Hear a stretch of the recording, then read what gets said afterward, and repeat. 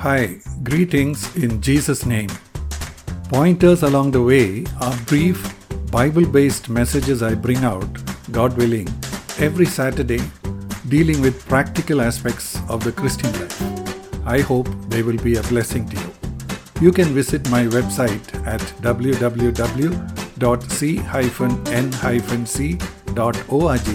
for my articles and books.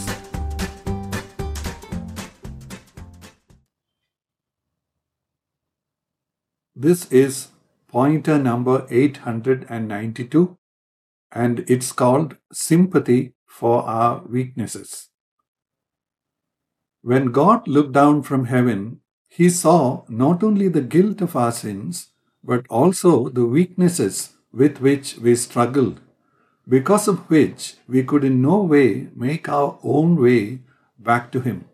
When Jesus came here to open our way back to God, He learned what it meant to be tempted like us.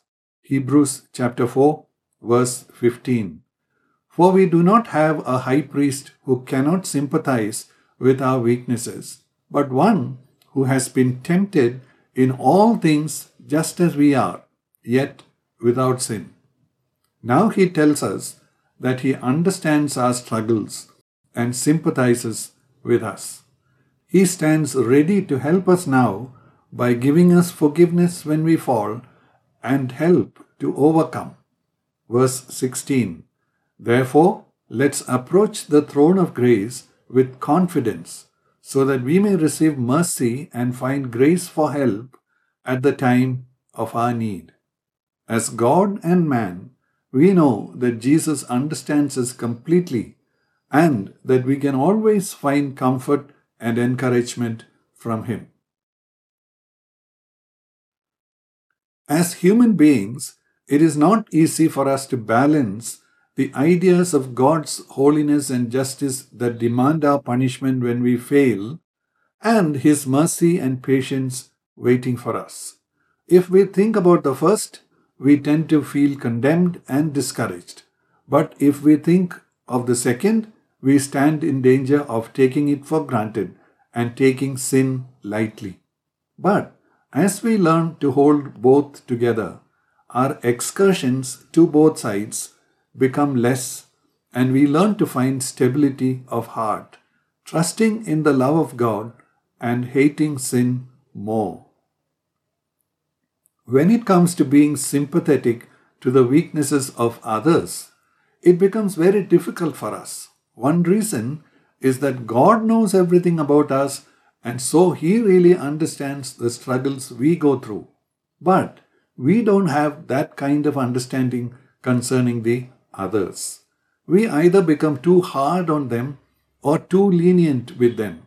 But here is where the Holy Spirit helps us to remember from where God has lifted us up, what it cost Him to pay for our sins, and how we are far from being perfect even now. This brings us to the place where we can show mercy to the others, just as God has done for us. It helps us when we realize that we can never fully understand others or sympathize with them because we are very limited in our ability to know them. We don't know the struggles they have had in growing up, what experiences of pain and suffering they have gone through, their different limitations regarding their intelligence, personality, knowledge, parental upbringing, etc. We may be aware to some extent about how we are working with a lot of baggage from our past, but we don't even know that much about others. Colossians chapter 3 verse 13. Bearing with one another and forgiving each other, whoever has a complaint against anyone. Just as the Lord forgave you, so must you do also. Just as the Lord forgave us is what gives us power to forgive others. If we feel someone does not deserve mercy, we only have to look at how God has forgiven us. When we find it difficult to continuously bear with someone, we only have to think of how our God has to bear with all the imperfections, even years after He gave us a new birth. Receiving freely from God on one side and giving freely to the others. We need to grow in maturity in both directions. One cannot be sustained without balance from the other.